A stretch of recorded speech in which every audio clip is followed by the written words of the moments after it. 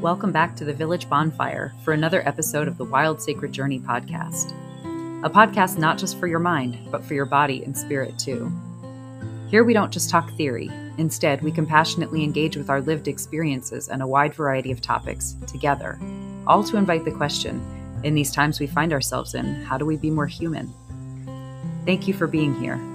May these conversations awaken, inspire, repair, and evolve something deep within each of us, and serve the wild, tender aliveness of our personal and collective hearts.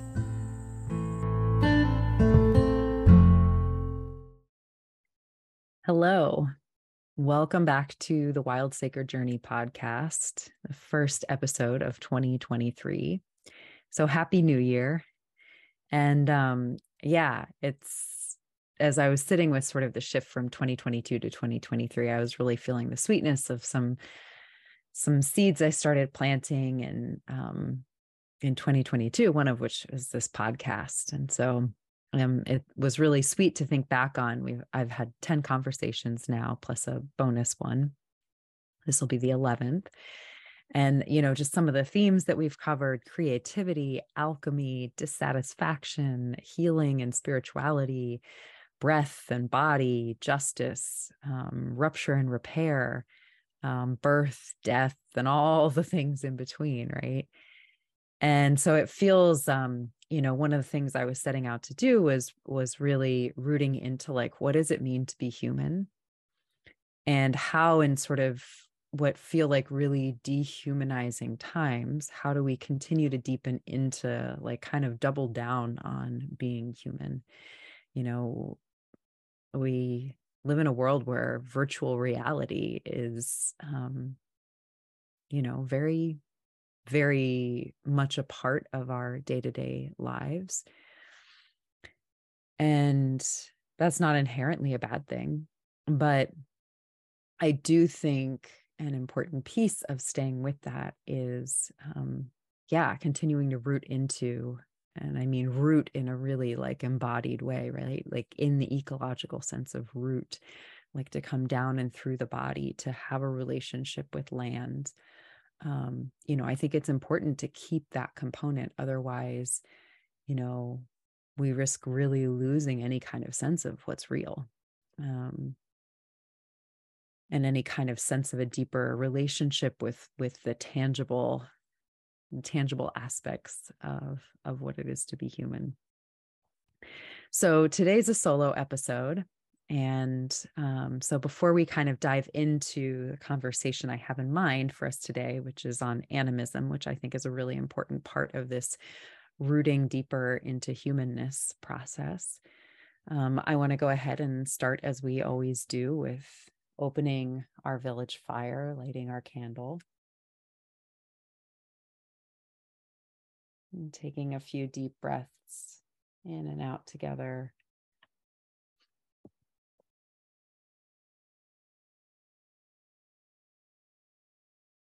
I'm aware that, it's kind of funny to be lighting this digital village fire.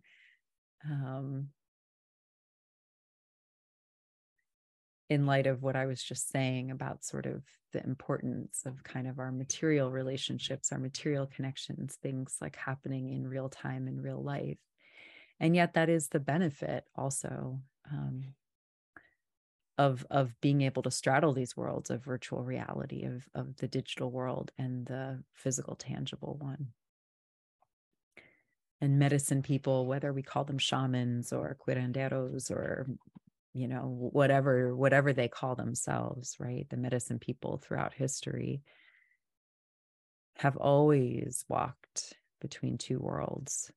And so here we are, walking between worlds, acknowledging the actual land where we each are.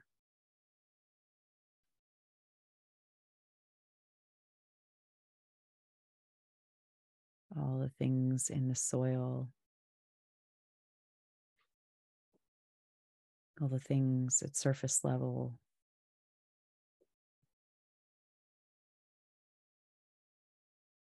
all the things above us in the sky, the air, the ether.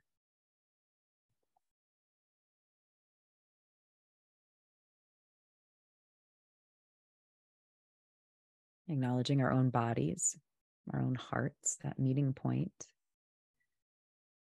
between earth and breath.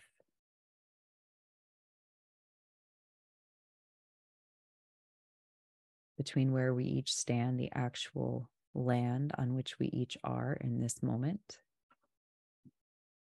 and then this collective digital space that we are coming together around.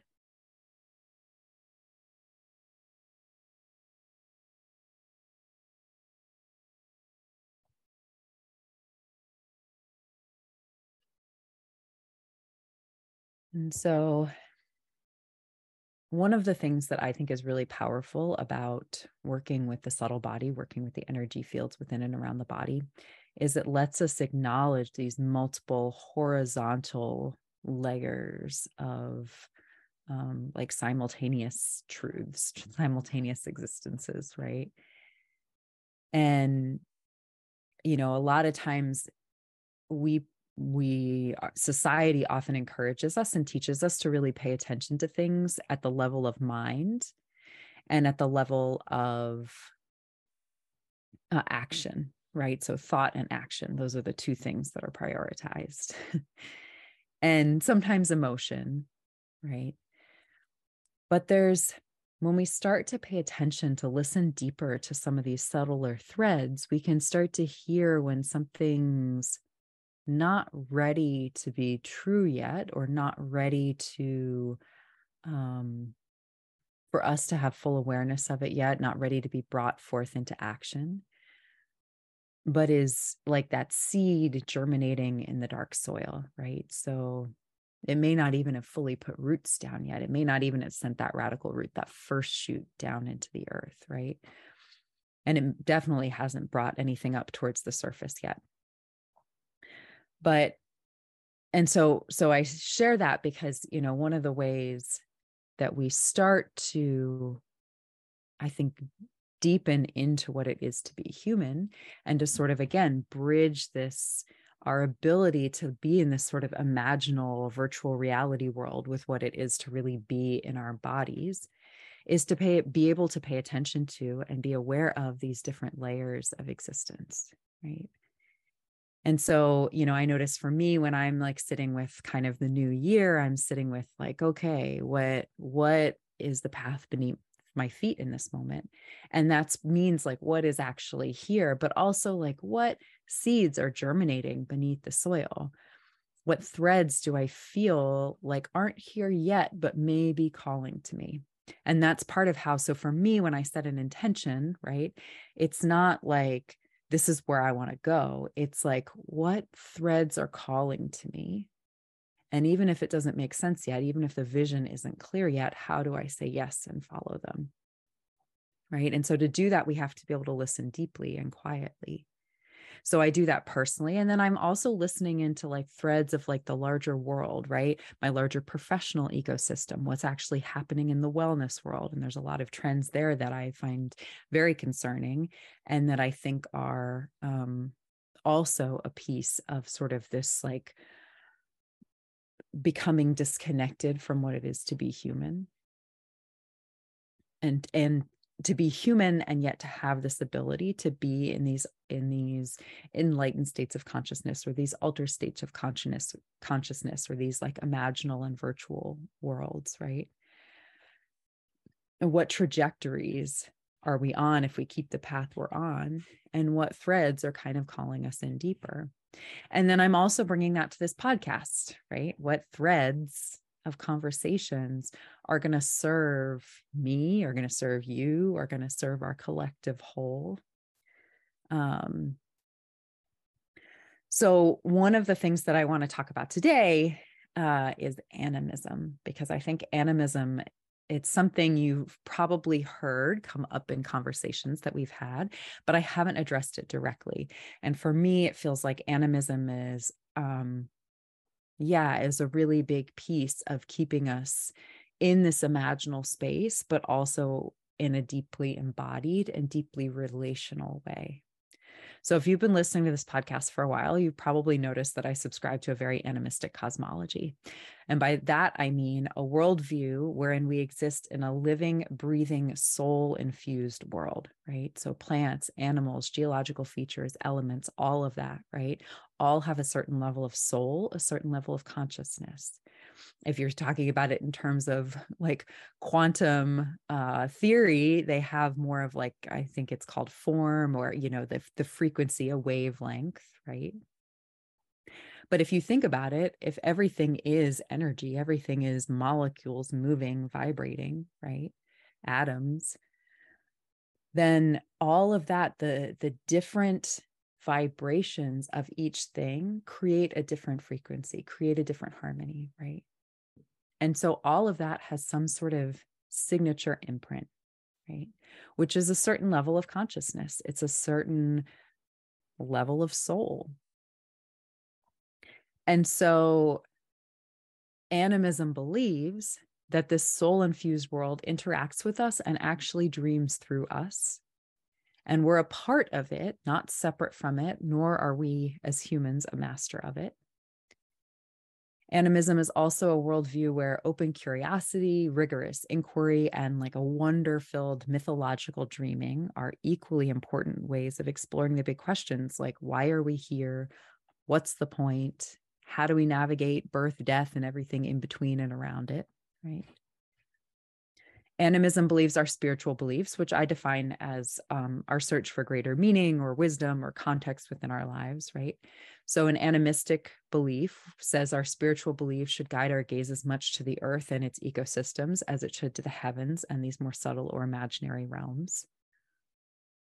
Animism believes like, or I should say me through animism. I'm not speaking for all folks who subscribe to animistic beliefs. And, you know, I also want to frame up really quickly too, that obviously my perspective and my place in this world and in this body certainly informs my beliefs, right? So I'm sharing everything I share today is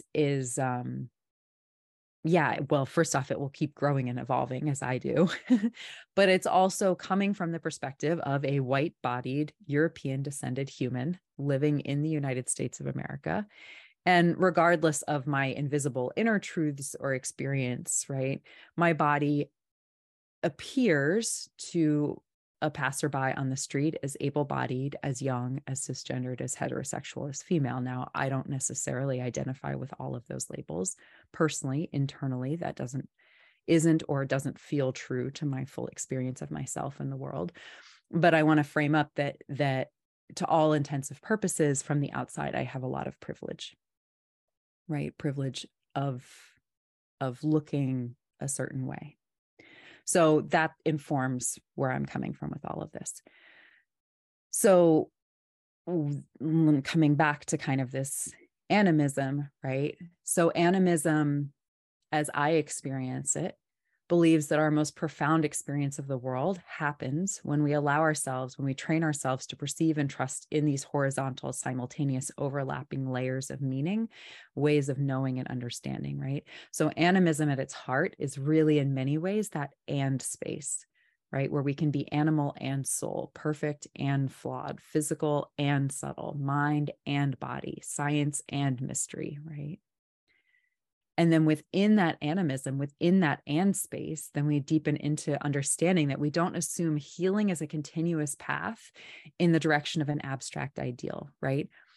Plato philosophy, Plato, I think, was the one who first introduced the idea that there are these abstract ideals and that everything in existence is like some derivation of these abstract ideals, right?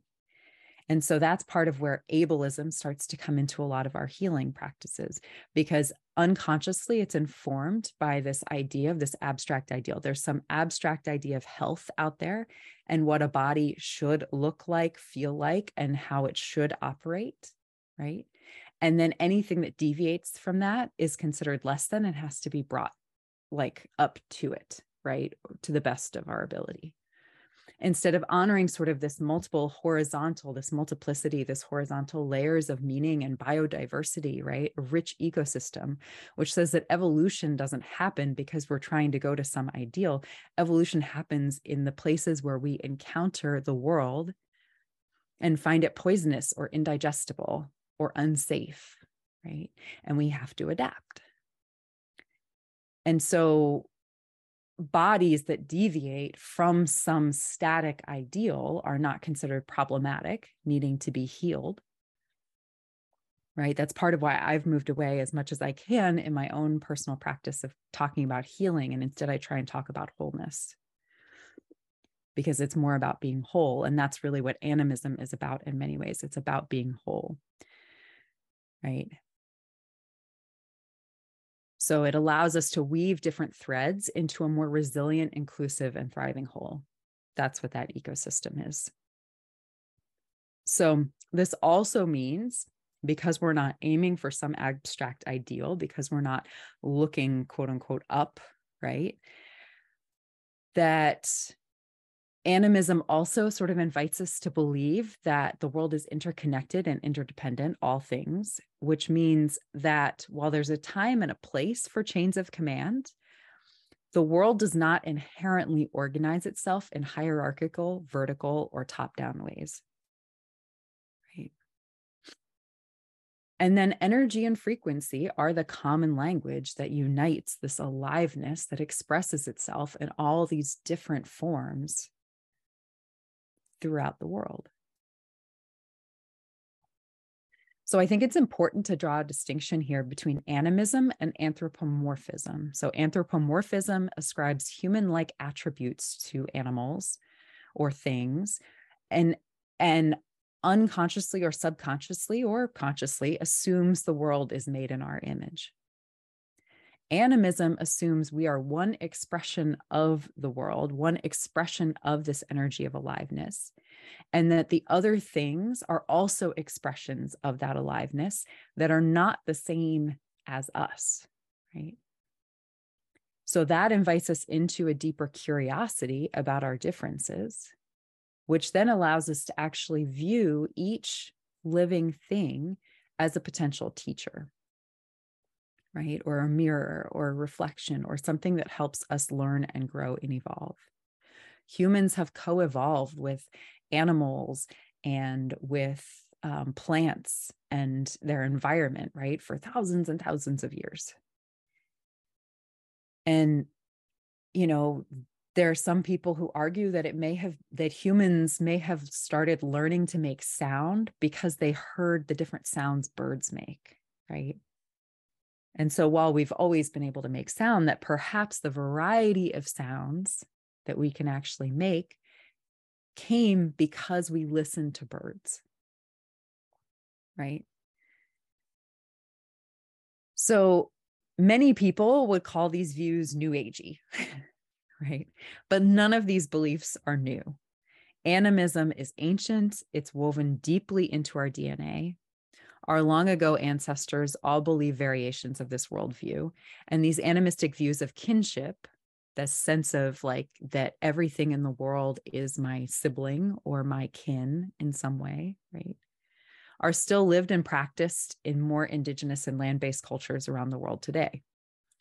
Before there was capitalism as it exists now, before there was Western medicine, before colonialism, before there was a separation of mind from body and soul, a separation of human from animal, before reductionist science and many of the systems and beliefs that we've inherited and take for granted as quote unquote normal, there was animism. So I also want to be clear here that I'm not throwing babies out with the bathwater, right? So there are helpful things that have happened in science through science and Western medicine. So I'm in no way attacking any of those things. And there's also no perfect moment in history where there hasn't been violence, struggle, illness, right? So none of this is, you know, I think a lot of times too, when people start to get into where I think some of these quote unquote new agey, more animistic views can start to maybe dilute a little bit of what animism can be, is when it kind of slips into this like idealistic and honestly unreal romanticization of like the past. Like there was this time when humans lived in harmony with nature and we just need to get back to that. And like, yes, there were times when humans lived in a different relationship with nature than we currently are. And that doesn't mean it was perfect. And that doesn't mean that everything was in harmony and everything was right, right? The seeds that we live now, or the trajectory that we're on now, the fruits that are ripening now, that we're experiencing now in our lives, were the seeds that were planted before, right? So everything that anyone has ever lived was planted by someone who came before. So the trajectory that we're on now is a result in somehow, some way, of a series of choices that our ancestors made. So yeah, so I'm not romanticizing anything in the past by sharing all of this. And for me, I firmly believe, both in my own experience, in my work with clients, and what I witnessed in the news and my varied interactions, I firmly believe that many of the wounds and illnesses that we're actually grappling with, that we might even call like the modern ailments, right, of being in a human body and trying to exist in these modern times, are happening because of a profound loss that we experience, that we continue to experience, that we have experienced and continue to experience when we began assuming a dominant narrative that did not include animism. And so part of why I think animism is really important is I believe if we can start to reweave that back into where we are now, that starts to plant new seeds for the ones who will come after. So that can start to shift the trajectory that we're heading on and possibly change culture and change the future.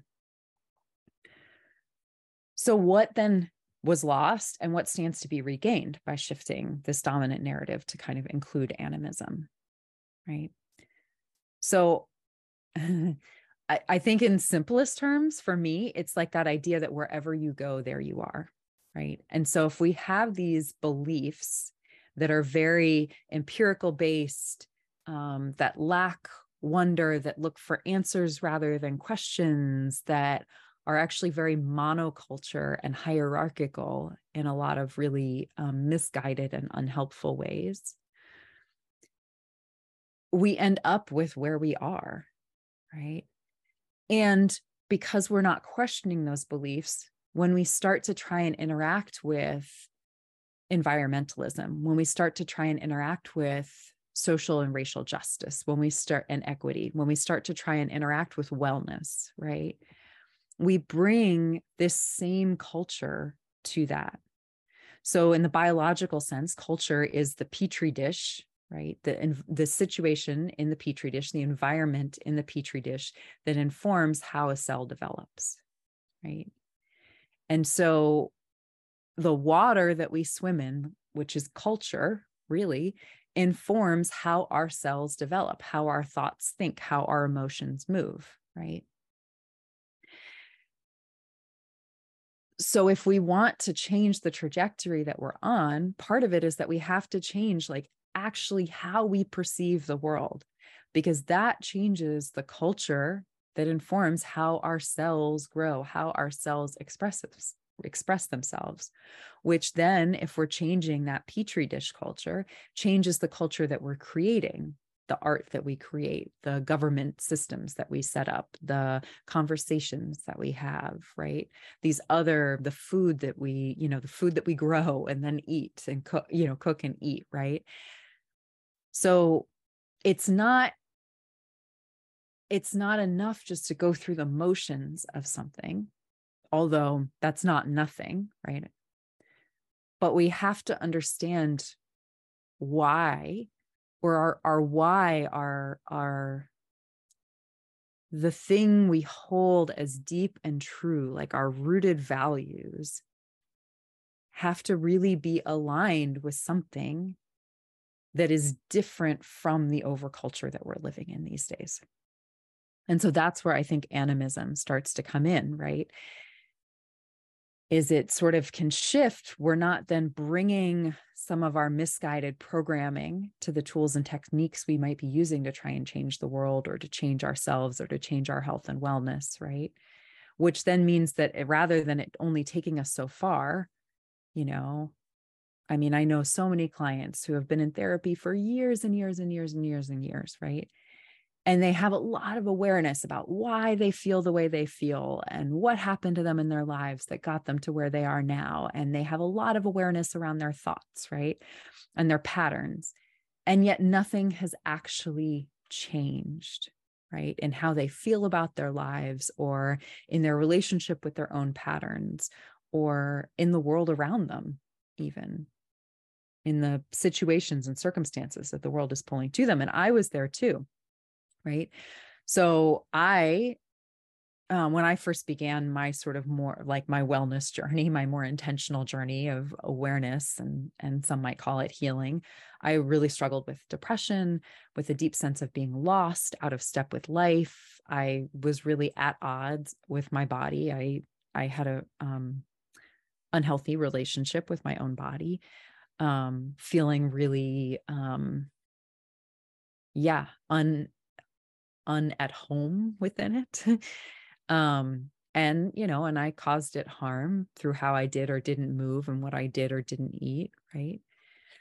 And I knew my brain was telling me lies a lot of the time, but also thought my brain was the pinnacle of who I was and didn't know how to outwit my brain. So when I first stumbled into a power vinyasa yoga class, something started to shift. It started to get me out of my head and into my body a little bit more. I started working with my breath, right? Then I started working with my body outdoors, growing the food I ate. I started farming.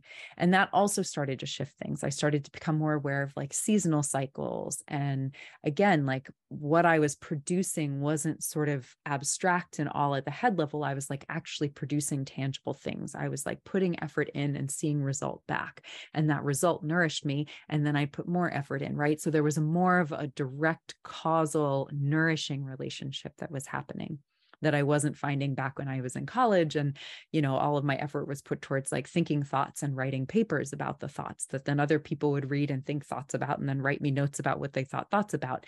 And all of that was still really beautiful. Like I learned a lot, I grew a lot, I expanded my awareness of certain things in a lot of ways, but it was really disconnected from my body and my body's actual needs, right? So I started doing yoga, I started farming, and yet a few years later, I found myself still struggling with a lot of the same challenges, right? A lot had changed, and yet there was also a lot that hadn't.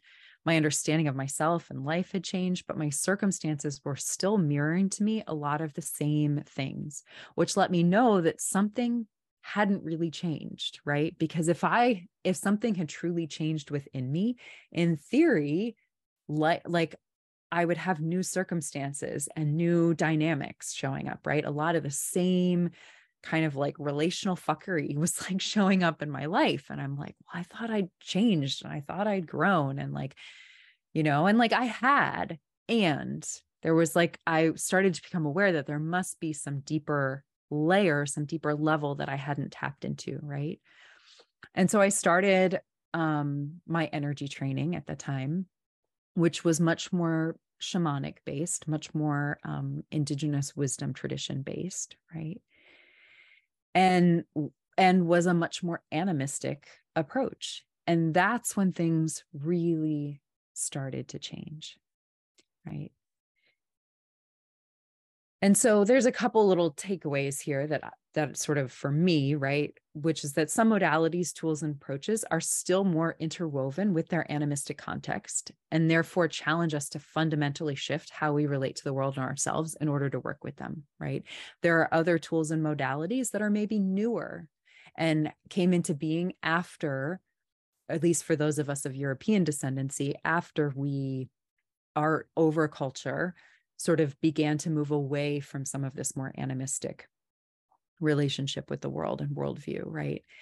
And so those don't have animism woven as deeply into them, which doesn't mean that they don't have value, but it does mean that they may not, the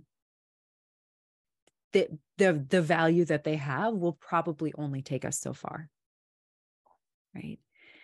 And then the other takeaway is that some tools have been more removed from their animistic context. And so while they may have originally had it, and then they've evolved with us because we've carried them, we as the carriers of these wisdom traditions have determined what parts have been brought forward and what parts have been left behind, right? And so while those things may still have as the power to help us grow, they become band-aids if we aren't also exploring what those modalities were before, or how those modalities might now be able to bring us into a different relationship with ourselves and with life, a different cosmology. What is yoga if we stop thinking of it? You know, we'll never go back to a time when yoga was as it was practiced in ancient India, right? That's just not the world we live in anymore.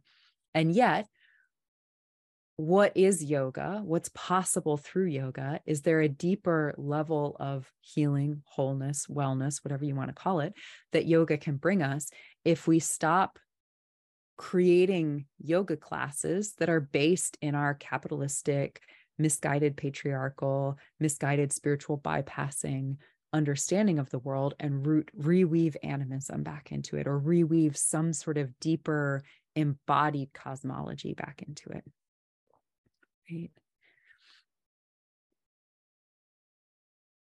So, and that's, you know, and that's,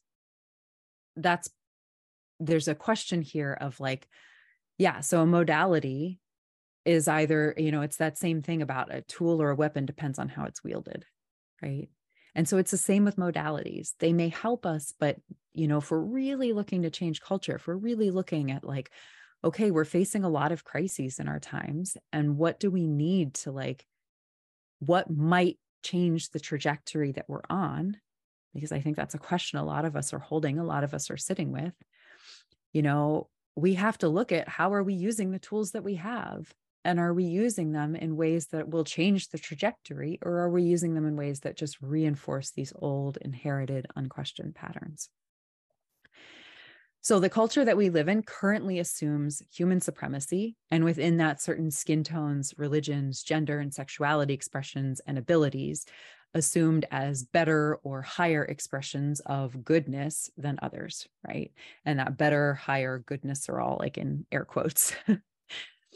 So that's that current like culture that I was talking about earlier, that petri dish culture, the water that we swim in, the thing that we're not even aware of because it's just what the unquestioned assumption about what's true, or how the world works, right?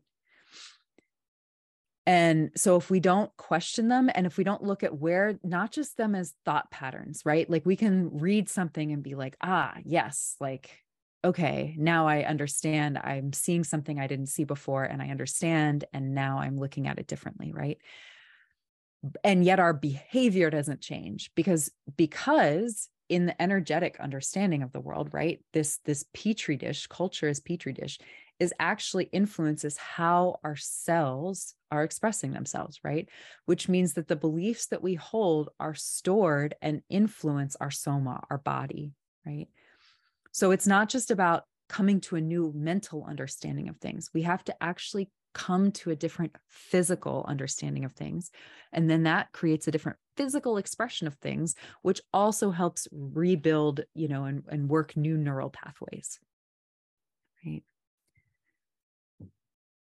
So if we follow animism and this idea that humans are one expression of aliveness in this vast web of kinship and consciousness, no better, no worse, right?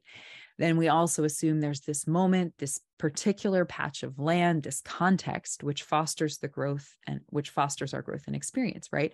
So it widens the influences. It widens in some ways that petri dish, so that what's informing how we're growing is not just how we're thinking about things, but also the way the sun moves through the sky, the way the stars move, right? How that influences seasons, how that influences times of life, like these cycles, right? It also it's so the petri dish is then influenced by what's growing, what we're eating, what plants are blooming at that time, right? What animals are around us, what mycelial network is nearby, right? The fungus and the mushrooms. So our bodies then are in immediate relationship more. And so our understanding then comes less from this like heady space of belief and more from this rooted kinship with the world, right? So that challenges supremacy. That challenges like gatekeeping, right? Like we're less likely to fall for cults and gurus and like big personalities. Like we're less likely to be pulled off center by those if we have deeper roots. So it also challenges monocultures, right? Monoculture, by monoculture, I mean, we're seeing that in agriculture. Monocultures are weaker. They are not like one pest could come along and wipe out the entire crop, right? And then that's part of why in our current agricultural practices, at least here in the US, there's a lot of spraying, there's a lot of genetic modification, right? And all of that. Whereas when we look at old growth forests, like environments where people haven't had a lot of influence or where people are working with them, right? So again, this is not about humans being a blight on things. Humans have helped plants spread their seeds, have helped ecological systems thrive throughout history. So it's that mindset shift of, am I here to control because I know better? Or am I here to listen and learn and see the relationships that are already here and realize, if I do this, what's the effect of that on this larger ecosystem? Oh, interesting. That didn't go so well. Maybe I shouldn't do that again. Or, oh, interesting. That actually helped this other plant thrive, which then rippled through the ecosystem in these other ways, right? So some of that's, science. And it's not separate from animism, because it's understanding that the world has something to teach us, that there's that human supremacy is not a thing, right? And so on a more like sort of symbolic or I don't remember the word I'm looking for right now, but kind of a more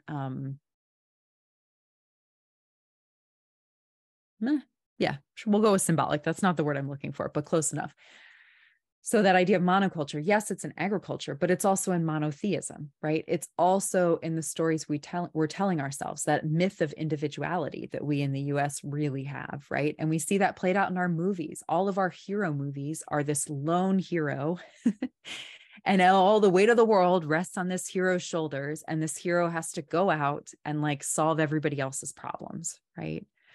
And like, that's, sometimes that's inspiring. That's not inherently bad. It's also not how the world actually works, right? It can also be monotheism, right? So our myths are our spiritual beliefs, right? Like ancient practices usually had multiple gods and goddesses, right? And a lot of that, many people argue, is happens simultaneously with people having more animistic worldviews. And the second you have one God, right, you run the risk of then having one story, which then influences, it creates like in a mythological sense, it creates like a monoculture crop, right? Then your ecology, the ecology of your myth, the ecology of your beliefs become a monocrop, which is a little more fragile, maybe. Certainly less representative of the actual world that we live in, right? Which then also can lead to like more of the spiritual bypassing and more of this sense of like that hierarchy, right? One God, and then we have to try and reach heaven, and the God's up above us and we're trying to reach heaven, right? So monocultures can also be about different bodies, abilities, gender and sexuality spectrums, right? So all of that. And so animism challenges all of that because it says there's no one access point to aliveness. There's no one access point to story, right? There's no one access point to spirit, to God, whatever you want to call it, right? It also is good because it gets us out of the monoculture of our own head, right? Gets me out of the echo chamber of my own head. My thoughts believe certain things and run in certain loops, right? And I'll be off in my loop, and then I'll like look out the window and I'll see a squirrel doing something. I'll be like, oh, that's interesting. What's that squirrel up to? And it like breaks that loop in my head and brings me into something else that's happening, right? And so again, in this world where things are becoming increasingly like, I mean, currency isn't, I mean, it hasn't been, at least in the US, it hasn't been linked to the gold standard in a while. But, you know, at one point in time, currency was like rooted to something more tangible and measurable. And then it's gotten increasingly more abstract, right? So we now have entire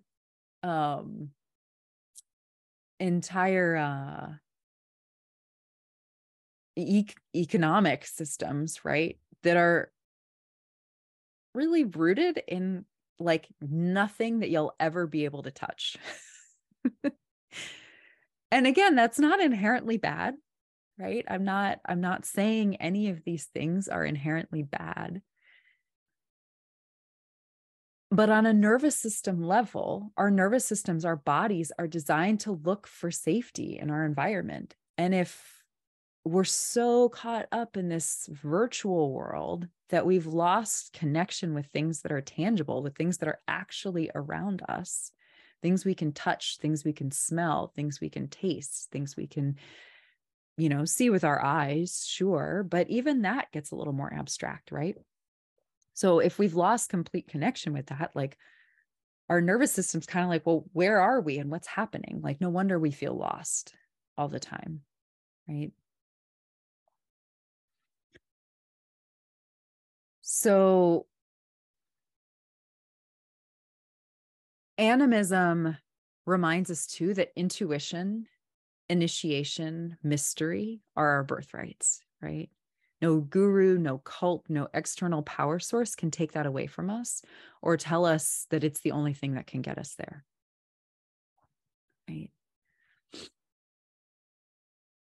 This is not to say that we don't need elders and we don't need medicine people, right? There's also a trend in the wellness world that has me slightly concerned, which is that we've really turned it, we're because without this animism, without this deeper sense of sacredness of things, without actually knowing how, when something is sacred and how to hold something as sacred, which is part of another piece that animism can teach us. Without that, I'm concerned that we're devaluing a lot of these wayfinding tools, a lot of these accesses to these modalities and approaches that allow us to access mystery by letting them all become side hustles, right? Because we don't have elders we don't have community elders. We don't have community medicine people. Those roles got lost somewhere along the way. So there's kind of this balance of where I feel like animism challenges me anyway to take responsibility without giving my power away.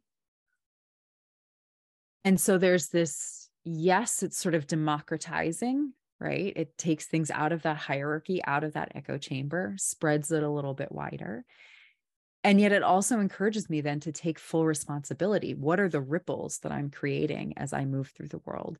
And how is that affecting that larger ecosystem, right? So there's no individuality here. Like, yes, I'm unique. And also I'm part of this larger whole. So by me doing what I'm doing, is that serving the evolution of aliveness, the evolution of humanity, the evolution of our world? Or is it aligning itself, or my actions aligning themselves with something that's not serving that, right? So because, so that the way that it mirrors the way that an animistic cosmology allows me to view the world as a mirror, and also as a teacher, is kind of a way that I can kind of bounce off of a little bit to come to understand myself a little bit better, and to understand how my actions affect others a little bit better. So then animism also, I believe, challenges that very notion of good or bad. So again, that sense of, because it widens out this space, it widens that petri dish and that culture. It reminds us that everything is cyclical, and there's a much larger web of cause and effect than we can grasp. So we may be able to track our ripples through the world, and we can also only see our ripples so far. We can imagine the trajectory. We just keep imagining where those ripples are rippling out to, but we don't actually know, right? So that's part of where that mystery comes in, that sense of like, I can see this and I have no idea, right? That and space again. So death and life are both part of aliveness, right? Animism reminds us of that. Animism, like I said earlier, it's that reminder that evolution is a process of integrating what was once indigestible or poisonous and adapting, right? So there's no perfect idea of healthy. Stress and conflict or competition can be helpful in the right quantities and in the right ways. But I think one of the things that animism is really helped me do is remind me that everything moves at a slower pace, right? So in this virtual world that's happening right now, this trajectory that we're on, where everything's becoming more and more virtual, it's happening like that, right? Like so fast. Things are sent fast. Emails just appear, right? Like we've lost so much of that liminal space, that space between when you'd write someone a letter and they'd receive it, right? And like, is it great that we can now call each other, email each other, and it just like happens like that? Yes, absolutely. And that is not the speed that most of geological time unfolds at, right? So there's also something about presence and listening that we lose without this animistic cosmology bringing us, reminding us of this deeper relationship with the earth, of this slower pace, right?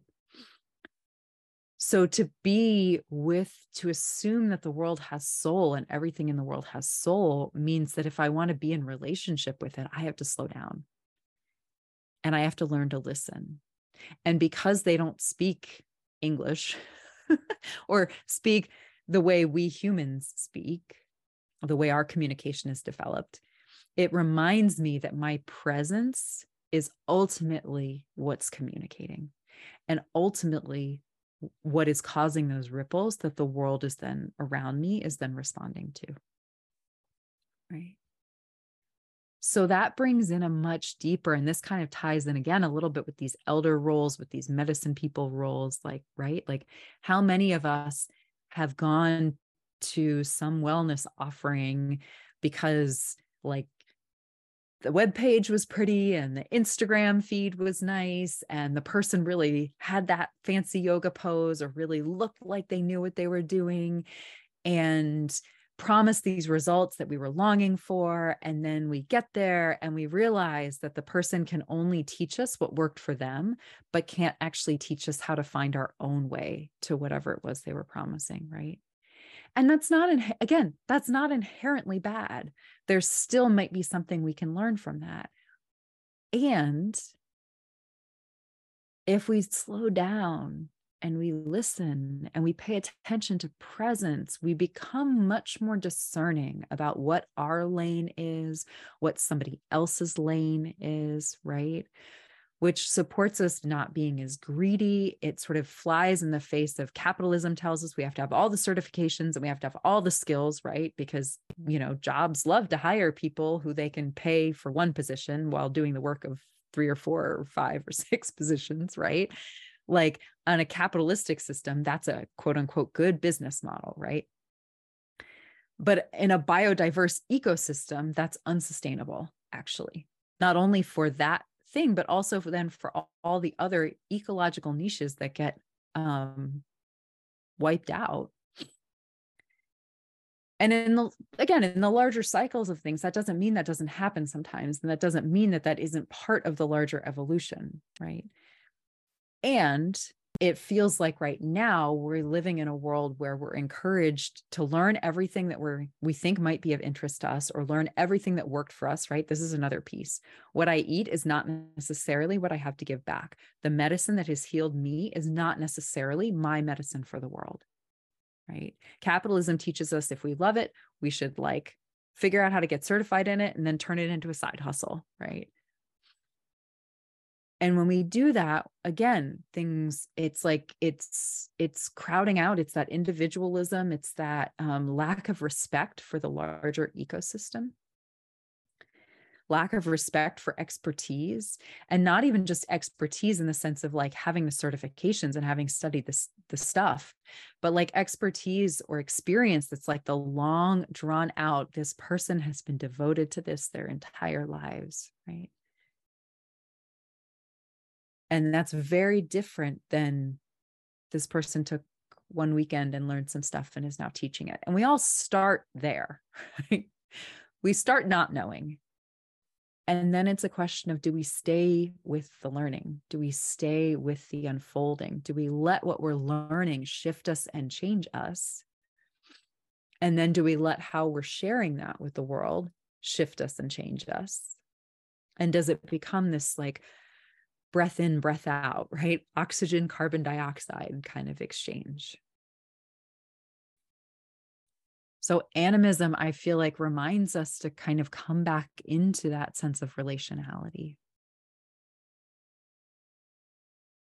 So I'm going to wrap it up there. I feel like I've been talking for a while about this.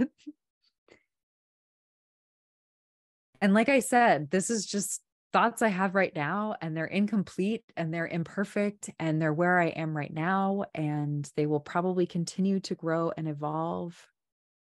But I just wanted to leave you with that because I think for me, it feels like animism is a key piece, or some sort of larger sense of kinship and relationality with the wider world, some sense of deeper responsiveness and responsibility to and for both ourselves and those ripples we're sending throughout the world, is a piece that we really need to keep reweaving in. And again, not that it has to change this virtual world direction that we're going. There's a lot of benefit and a lot of possibilities that open up with the technology that we have and with a lot of the things we're doing. So this is not about going backwards, right? But this is about looking at, where are we going? What's the trajectory we're on? And if we imagine it out a few steps further, where does it seem like it's taking us? And for me, when I look at the trajectory that it seems like we're on, and I imagine where it might be taking us, it feels like, deeper into cults, deeper into misinformation, deeper into disconnection, deeper into individualism, and this like complete lack of any sense of responsibility for ourselves and for each other, to each other, right? And then to the wider world, to the animals, to the plants, species are dying out at an enormous rate.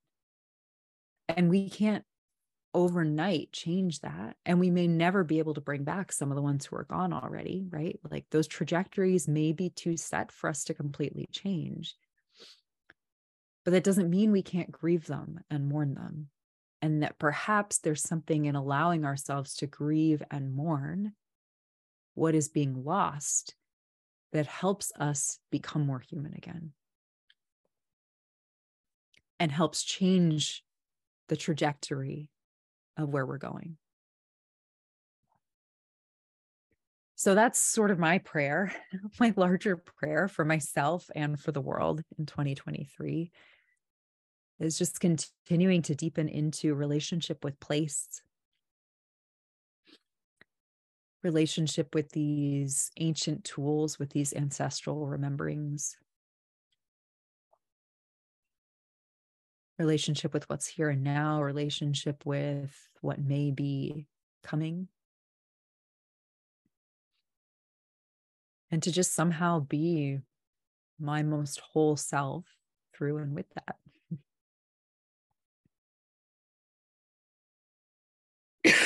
Excuse me. And so, yeah, may it be so.